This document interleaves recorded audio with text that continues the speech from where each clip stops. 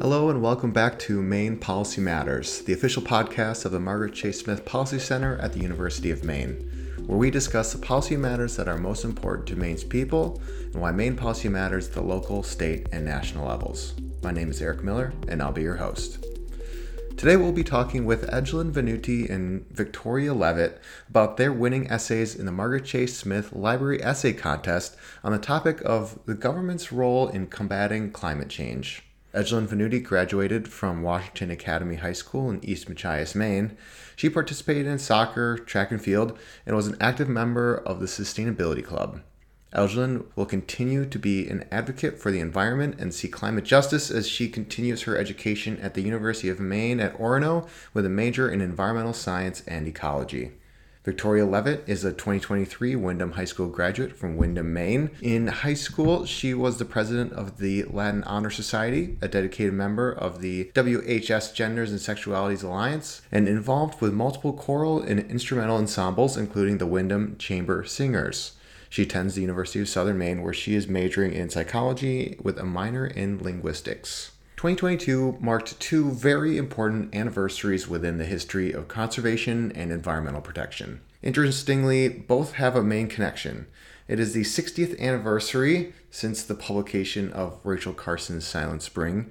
Carson, a biologist who spent summers studying the sea at her home in Southport Island, Maine, wrote the influential book that warned of the declining bird populations and environmental harm caused by pesticides and synthetic substances. In fact, her book is credited with kickstarting the modern global environmental movement. It is also the 50th anniversary of the Clean Water Act, introduced to Congress by Margaret Chase Smith's colleague and fellow Maine Senator Edmund Muskie. The legislation helped set the framework to regulate pollutants and quality standards in our waters. These two landmark events inspired many environmental milestones, but we are at a crossroads. It was reported that the years 2015 to 2022 are the 8 warmest years on record. The consequences of this change in climate temperature include intense droughts, water scarcity, severe fires, rising sea levels, melting polar ice caps, catastrophic storms, and declining biodiversity. These trends are particularly concerning to younger generations. This is why the Margaret Chase Smith Library invited Maine high school students to consider what the proper role of government should be in responding to the issues surrounding climate change.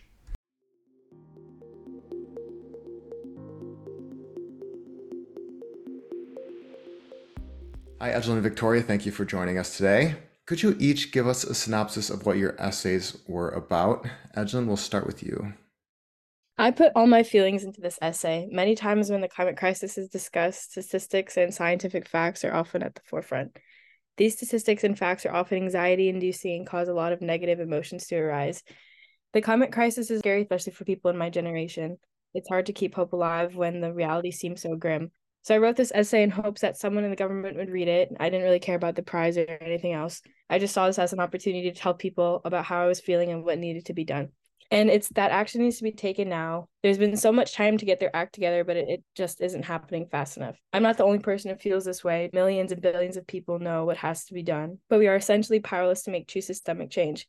That power resides in the hands of the people on top, but they just need to open up their hearts and their minds and listen to us who are on the front lines.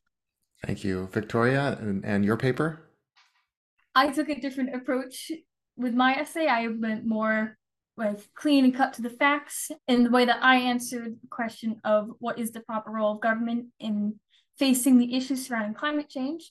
I implored that governments must implement and enforce climate actions that reduce greenhouse gas emissions and mitigate the impacts of climate change. And I suggested that to achieve this, there are 3 essential steps that government must complete, and those are integration, regulation, and collaboration. The first step I suggested, which is integration, really just composes the action of actually developing and implementing these kind of solutions. That is anything like implementing a new act. I have emphasized that it is important to view our battle against climate change not as a separate and exclusive thing, but rather as something that must be approached from like several different avenues of policymaking. It's a lot more integrated into our life than just an exclusive thing. The second step is regulation. Once these policies and climate solutions have been created and approved, regulation is the action of actually upkeeping these policies, as well as the action of holding large carbon polluters accountable. In other words, regulation is the step where these climate solutions are actually put into action. The third step is collaboration, which really encompasses any international efforts made between foreign governments, as well as the efforts to work with independent climate and environmental organizations with the overarching goal of improving and making progress towards a cleaner, carbon neutral world. Thank you both for setting the stage for the rest of our conversation. Edgelyn, in your essay, you wrote that, quote, "The government should show all people that it is not one party's political agenda, but a global human issue. It would be highly beneficial to remove the political stigma and instead present it as a humanitarian crisis to break political barriers and clear a path toward unity." What do you think would be effective strategies that policymakers and community members can build and implement to create a path toward humanitarianism and unity? So policymakers just need to push aside their personal economic agendas. I don't think it's any secret that many government officials stand to make a profit from the decisions they make and what they vote on and pass through. It's a very selfish and harmful way to use their power. But instead, they should integrate diverse community members into their decision making. And those people will help provide important perspectives on how the climate crisis is affecting themselves and the people around them. So people just need to come to an understanding that it's not just one person for themselves, but everyone has to truly come together to make real progress. And it's going to be frustrating and hard, but it's the only way that's going to happen. At the end of the day, policymakers, CEOs, and global leaders showing true human compassion is what will be the deciding factor on if this climate humanitarian crisis will actually get solved. Victoria, do you have anything you'd like to add to the question or point of how folks can come together to address and create and implement climate-related legislation? I do find a connection with that and my point of collaboration being an essential step, because it's something that affects all of us and we all have to be involved. So having collaboration and seeing the perspectives of different people and how they're being affected and pooling ideas on how to make a difference and how to fix these issues is really important. Victoria, in your section on regulation, you discussed Canada's Greenhouse Gas Pollution Pricing Act as an example of effective government regulation. Why is it important that this be the standard for the United States in addressing industry and business-related greenhouse gas emissions? First, just to provide some context for our listeners, Canada's Greenhouse Gas Pollution Pricing Act, or also just known as a carbon tax, as many call it, was an endeavor passed by Canadian Parliament in 2018 to reduce their carbon emissions to what they had promised in the Paris Agreement. The initial tax in 2019 was around $20, 20 Canadian dollars per ton, which has then since increased to 65 Canadian dollars per ton at the start of 2023. With the intention to reach net zero carbon emissions by 2050, their government plans to increase this tax by 15 Canadian dollars per year, starting this year and then stopping in 2030 once the tax is at 170 Canadian dollars per ton. I know that's a lot of numbers, but to put it in other words, they are slowly increasing the carbon tax to then reach their goal.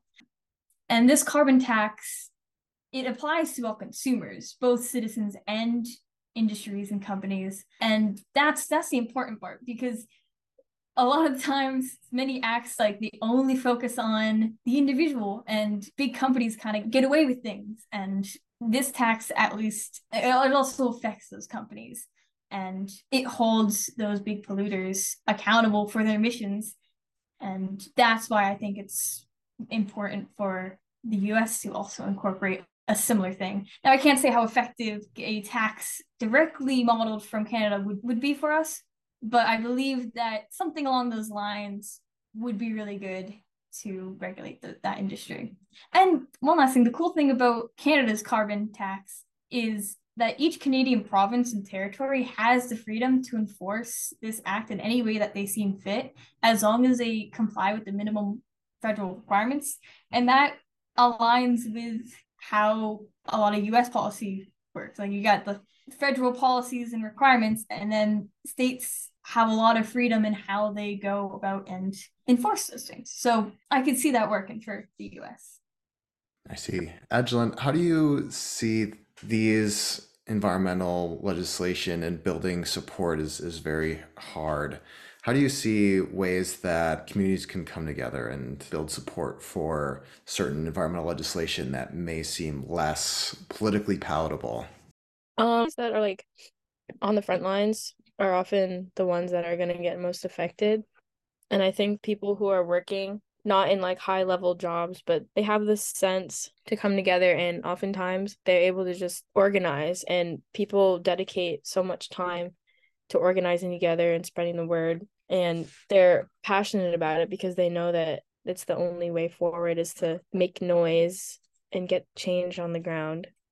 So they have like the spirit in them, I suppose. And that's just like, it's powerful to see the people just coming together over something that they all feel is important to them. Absolutely. It's amazing how just a small group of energized folks can make waves in a conversation. Often, when we hear of history repeating itself, it has a negative connotation. But Edgelyn, you wrote that you hope history repeats itself when discussing the upcoming Pine Tree Power referendum and other environmental legislation and how they could emulate the Clean Water Act. How do you think the Clean Water Act should be a model for future environmental legislation? I wrote about the Clean Water Act because I wanted to recall the positive side in history when progress was made in the right direction. This was a good thing that happened because it's almost kind of ridiculous that it had to happen, that we needed it written in law that people deserve clean water because it's just kind of a basic human need. What makes it more solidified gives them more incentive to give people something that they deserve. So just reflecting on that, there's a lot of other environmental legislation that's trying to be passed. For example, Pine Tree Power is on the Maine referendum election this fall, and that would shift Maine's power grid into the hands of the people instead of foreign companies. And this would give Mainers the option to focus more on implementing renewable clean energy for the state. Reflecting back on how the Clean Water Act was passed, it's just a good thing to remember that this kind of stuff can go through even when a lot of people may stand in opposition to it, and environmental laws will hopefully have the same big positive impact that the Clean Water Act had. I really like your creative prose, and I hope history repeats itself. And flipping that on its head, I think that's a really great way to take that phrase and reapply it in a different light. So, Victoria, in your essay, you discussed integration as a means to address climate change in all aspects of society. Can you explain for our listeners what this means and give an example of an effective model for integration that has worked successfully? So in my essay, I stated that integration is one of the 3 essential steps a government must take to combat climate change. And when I say integration, I'm referring to the process of developing and implementing climate change solutions and policies into society that in a way that is controlled and effective. I think I'd like to stress with this is the importance of implementing such changes in a way that is favorable for the public and not interruptive and just drastic. Because, well, society as a whole is generally very adverse to major changes, especially those that might limit a common convenience. So, like, for example, it would be unethical and unrealistic to suddenly just like, oh, we're done with gas-powered cars. We can't do that. Instead, the proper course of action is to slowly phase out such vehicles and then phase in zero-emission vehicles like hybrids and electric vehicles. Actually, this is kind of what several states, including California and a couple others, I think there's like 9 others, by I believe it is 2035, they are working towards prohibiting the sale of new gas-powered vehicles. And in the years upcoming to that, they're slowly implementing that. How they are implementing that, I'm not entirely sure. That's something I would have to do more research into. But I think that is a good example of not suddenly making a huge change, but setting a goal for a change and then taking those steps to reach that goal. And so for another example, in my essay, I gave the example of the Clean School Bus Program, which was spearheaded by EPA, the Environmental Protection Agency, in 2022. This program uses funding from the 2021 bipartisan infrastructure law to offer rebates for schools to replace existing school buses with electric zero emission ones. With this initiative, EPA states that even if half of all school buses in the country swapped from diesel to electric, about 2.1 million tons of carbon dioxide would be reduced annually. And according to World Resources Institute, as of June 2023, there are 2,277 electric school buses that are either being ordered, have been delivered, or are in operation. And that means in total, there are now just under 6,000 committed electric school buses. And I think that's another really good example of like a simple yet very effective climate solution that is being integrated. Oh, that's great news, all of the electric school buses. I didn't know that. Change is often scary to folks. Edgen, would you want to speak to how seemingly large legislation such as the Pine Tree Power is a big question, and other environmental legislation, how big change may be not as scary as people may think, and how can those changes be framed in a way that seem easier for people who don't pay attention to this stuff all the time to understand? I think what a lot of people are afraid of is having to give up something that makes their life easier or makes their life better. Unfortunately, that's just like a selfish way to think about this, because when you live in a privileged country like the United States and you have certain things and you worked hard to get them, of course you wouldn't want to have to sacrifice that. But when you look at the bigger picture, it's not just about you. There's a lot of people here, and I think that everyone deserves a chance at a fair future and a good life. So if you have to sacrifice a few material goods to make sure that someone else gets to live a life, I think that can be scary, but I think that sacrifice would be worth it. And on the bigger picture, people have always been scared of change. If you look at history, a big thing that scared a lot of people was maybe the internet, and now it's totally integrated into our lives. I think that what people are striving for to change here is not in any way to ruin what we have now or ruin the way that things are functioning now, but just to make it better for everyone, to make it healthier and safer and cleaner for all the people. This type of change, I don't think that people should be too afraid of, and instead they should try and embrace it and roll with it. Of course, the United States is not alone. And how can international collaboration help not just the United States, but other countries around the world achieve goals set forth in the Paris Climate Accord? Oh, Edgen, we'll start with you. I think Tori and I have talked a lot about how collaboration is one of the most important steps in combating climate change. It's kind of really the only way that anything is going to get done. I think everybody knows that humans aren't always the best on getting everybody together on the same page very easily. And if they do, it still takes a long time to get anything done. Real international collaboration would just be, that'd be great. And I think in the past, we've become sort of a global leader, perhaps maybe unintentionally, but I feel as though a lot of countries kind of look to us as the Golden West and follow in our footsteps for some reason.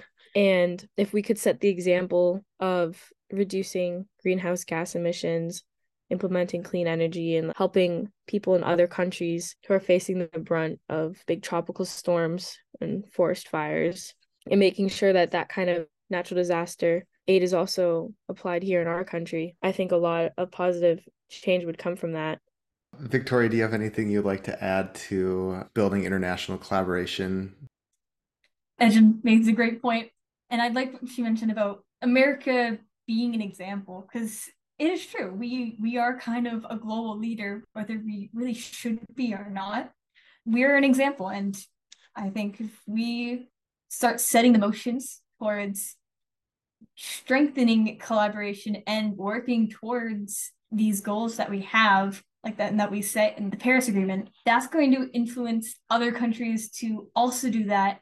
And when we work with other countries that are also doing that, it's just, teamwork makes the dream work, as they say. And I think we'll achieve things that probably wouldn't have thought were possible. And it's also important, if like us kind of world leaders collaborated together, then we can help less affluent countries in also implementing like climate initiatives and strategies and just solutions and all of that, and making it more widespread. because oftentimes it's those less affluent countries that get the most impacted by climate change and by all the changes that have been happening.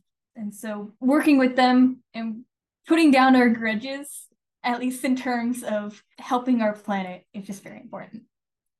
Thank you both very much. Is there anything else you all would like to say or touch on that we haven't talked about yet as we close out? Victoria, would you like to go first? So I kind of wanted to highlight some more positive things and like progress that we've been seeing around the world, and kind of spread some good news, because too often we as consumers and media focus way too much on the negative and the saddening news. And kind of like what Angelin had mentioned in the introduction, there's so much negative facts and figures, and it can almost make it seem hopeless. And so, for example, I had heard recently that there are several countries, I think in London and I believe also Turkey, that are implementing like roadside turbines, which are a non-obstructive way to harness the energy made by passing vehicles on long stretches of highways. So as the vehicle drives by these turbines, which are just kind of like in the center islands between lanes, the turbines spin and they are used to power streetlights and minor things around there, which will dramatically reduce the need for carbon-based fuels to power those things. And so it's another kind of small step that we are making that makes a big difference. Many creative, cool innovations that never thought you'd see out there, and all these places you overlook that are just opportunities for implementing technology or change. Elgin, we'll finish with you. Any closing remarks you have? Since this is a Maine-based podcast, right, I just wanted to plug all the amazing youth organizations that are working and striving for climate justice right now. That's Maine Youth for Climate Justice, Just Me for Just Us, Sierra Club Maine, and Maine Youth Power. I've worked with a lot of these people, and I know that everyone there really cares and are trying to find ways and are finding ways to implement climate justice in their daily lives in their community. And they're all working really hard every day for as much as they can. So if you have the means, I think showing them your support and just letting them know thank you for all they do, I think would make their day. That's excellent. Thank you both so much for submitting essays, taking on these very challenging questions at high school age, and now continuing on your education in Maine. And we're very much looking forward to seeing what you all decide to do as you continue on with school and afterwards. And we really appreciate you taking the time to speak with us today. And with that, we conclude today's episode. We really appreciate everyone who chatted with us, and thank you, listener, for joining us. I'm Eric Miller, and I'll see you next time on Maine Policy Matters, where we'll be interviewing Anna Keller about the League of Women Voters of Maine. Our team is made up of Barbara Harity and Joyce Frummery, co-editors of Maine Policy Review. Jonathan Rubin directs the Policy Center. Thanks to Faculty Associate Katie Swaha, professional writing consultant, Maine Policy Matters intern Nicole LeBlanc, and podcast producer and writer Jason Heim. Our website can be found in the description of this episode, along with all materials referenced in this episode, a full transcript, and social media links. Remember to follow the Margaret Chase Smith Policy Center on Facebook, Instagram, and Threads, and drop us a direct message to express your support, provide feedback, or let us know what Maine policy matters to you. Check out mcslibrary.org to learn more about Margaret Chase Smith, the library and museum, and education and public policy. See you next time.